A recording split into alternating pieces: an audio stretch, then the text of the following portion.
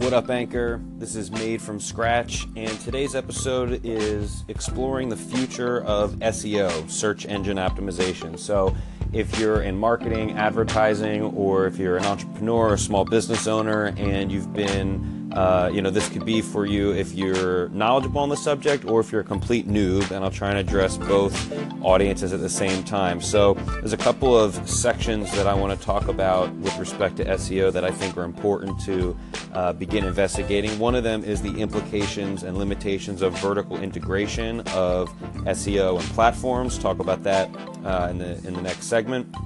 Next, I want to talk about other search engines besides Google. Yes, they're out there, and some of them have advantages over Google, at least in niche or narrow markets. And then the third aspect I want to talk about is the future of transmedia or multimedia websites and content being aggregated in SEO. So how does audio and video function versus just text-based data? So that's what today's episode is going to be about. If you're interested, stay tuned for the next segment where I'm going to dive deeper into each one of those parts that I just mentioned.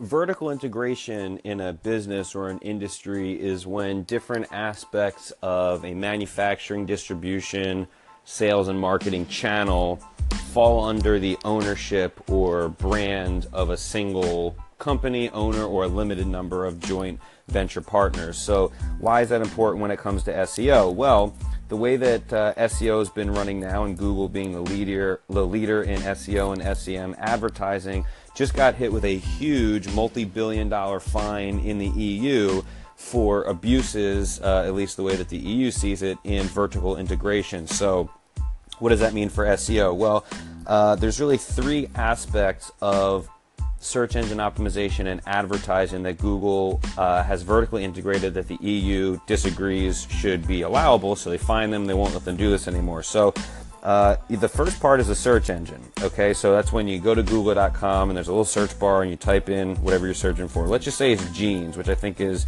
an article about this out right now.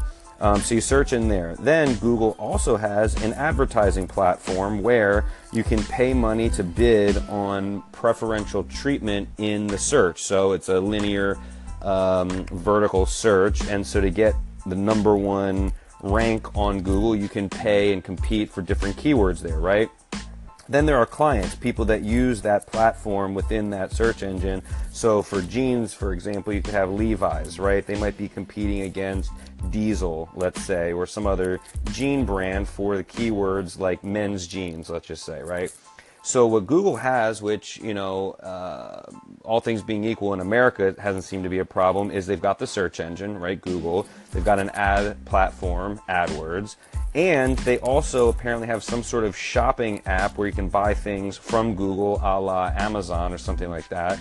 And so they were advertising in their own ad platform and their own online distributor of products, and therefore creating a lack of real competition, because why would Google give preferential treatment to anybody but themselves? They could, of course, even outbid other people competing for that space. So this is a big deal, and it's something that is going to have to be addressed in the market, because if you're going to be paying money to someone like Google to advertise your products on search, you don't want to think that the platform you're paying is just taking your money and then beating you with their own stuff. So that's a huge area for Google to be aware of, and for you to be aware of if you're advertising on this platform. And look down the pike for Facebook and Instagram to be facing similar kinds of things, especially as Facebook ramps up for their original content division. They've got more money than God right now, so they certainly could produce stuff, but there are places in the world that don't like this super vertically integrated mentality for a number of reasons. They've ruled it illegal, or might think of it as immoral in some kind of way, and creating a non-competitive environment. So be mindful of Facebook and Instagram possibly being taxed in the same kind of way, and look out for these kind of issues on Google and other search engines. Google has clearly dominated the search game, but that doesn't mean there aren't other search engines out there. Some of these I actually had never heard of until I started looking into this. So there's one called DuckDuckGo. people are still familiar with Yahoo, and the one I want to talk about most is Bing, because I use Google when I search. I don't really use Bing, but what I've come to learn is that the demographic of people that do tend to use Bing are 40 to 65-year-old men mostly, and a lot of them have children. So if you're marketing products to that kind of demographic, Bing is a great place to find that targeted group of people, number one. And because they're competing with Google, their price structure is also often much more favorable on a cost per click basis. So you can get a big bang for your buck. You can hit a very targeted market that's otherwise not being addressed, because very few companies are spending the same kind of resources on Bing, even though they could get a higher rate of return in some cases. So I think that what happens a lot, especially in this sort of modern era and societal norm, is that we see something like Google dominating so much of a market share, and it seems like insurmountable for any kind of competitor, but no one stays on top forever, and there's gotta at some point be a type of competition for the best products and services, or companies inherently get complacent. So look out for Bing competing in a big way in this ad space, especially as Google is sorting out some of their vertically integrated problems and trying to balance that. Yahoo's brand probably has suffered too much to really make any kind of play against these companies in search, unless they were to rebrand themselves or come out with some other new kind of concept. So just remember that Google's not the only game in town. Each of these search engines, the niche ones or the smaller ones, tend to have a more targeted audience that's much more engaged and has a lower bounce rate. So stay aware and alert of those kind of things. The last issue about search engine optimization and its future I want to touch on is this idea of mixed media or transmedia on your web pages. So it's a pretty standard SEO practice to have some kind of blog on a website where you're actively engaging with keywords by writing about it, demonstrating some kind of industry or market prowess, right?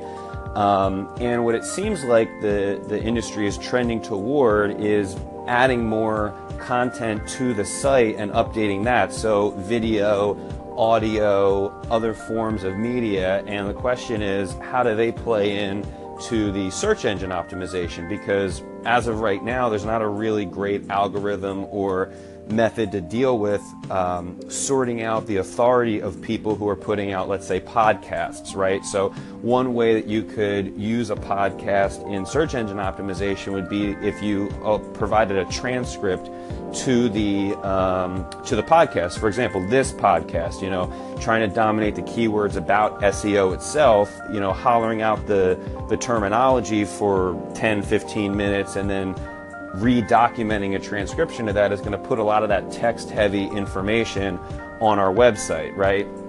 If it was possible that a search engine just understood audio frequencies or the content of an audio recording, then placing a podcast on your website becomes an even more effective potentially weapon in the SEO battle than just a regular text blog. Taking that even further to some kind of video, is it possible that Google or Bing or one of these search engines can figure out how to assess the data that's being communicated through video, so that if you're, especially in a media heavy industry, showcasing your products or the places that you shoot, let's say you're an architectural photographer or videographer, if you're showing a lot of really great buildings, is it possible that through that video data, a search engine could optimize that for someone searching for an architectural photographer or videographer, to understand that what you're showing on that site is really great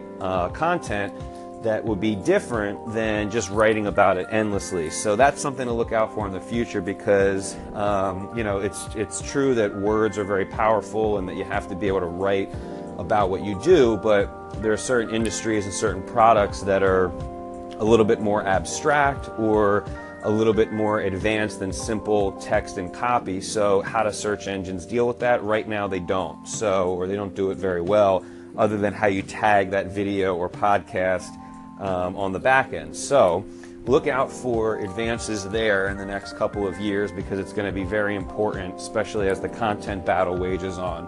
So that's an incredibly important aspect, and for right now, until they sort that out, there are different ways around it where you can still include text as a component of a multi-media presentation on your blog to attract more search engine optimization. I want to sign off by encouraging people who've been listening. If you're an SEO practitioner, if you're a small business owner or an entrepreneur that needs to learn some of these techniques, these tactics, finding tools to help make it easier for you, I encourage you to experiment and refine the process, because when you hire an SEO firm or a company that offers that, you know, an ongoing retainer for that kind of thing can be in the thousands of dollars, and that means that somebody is responsible for writing on the back end of your website and organizing the data and pushing it out there in such a way that people who are searching for what you got can actually find you. So it's always up for grabs, and it's very competitive, and that means that if you're sleeping on that on a daily basis, a weekly basis, or a monthly basis, you'll fall behind immediately. I mean, you could come up with the ideal plan, the perfect 100% scoring plan to optimize your website today, and if you don't continue to execute, refine, and experiment, it's going to be useless after a couple of days. It's something that needs a lot of reflection, a lot of analysis, and a lot of content. So continue to experiment and refine your process. Don't think that you can get a silver bullet or some sort of snake oil cure-all that's going to solve your SEO problems. It's a daily battle, and it's a daily struggle to keep on top of that kind of stuff, and it is incredibly important.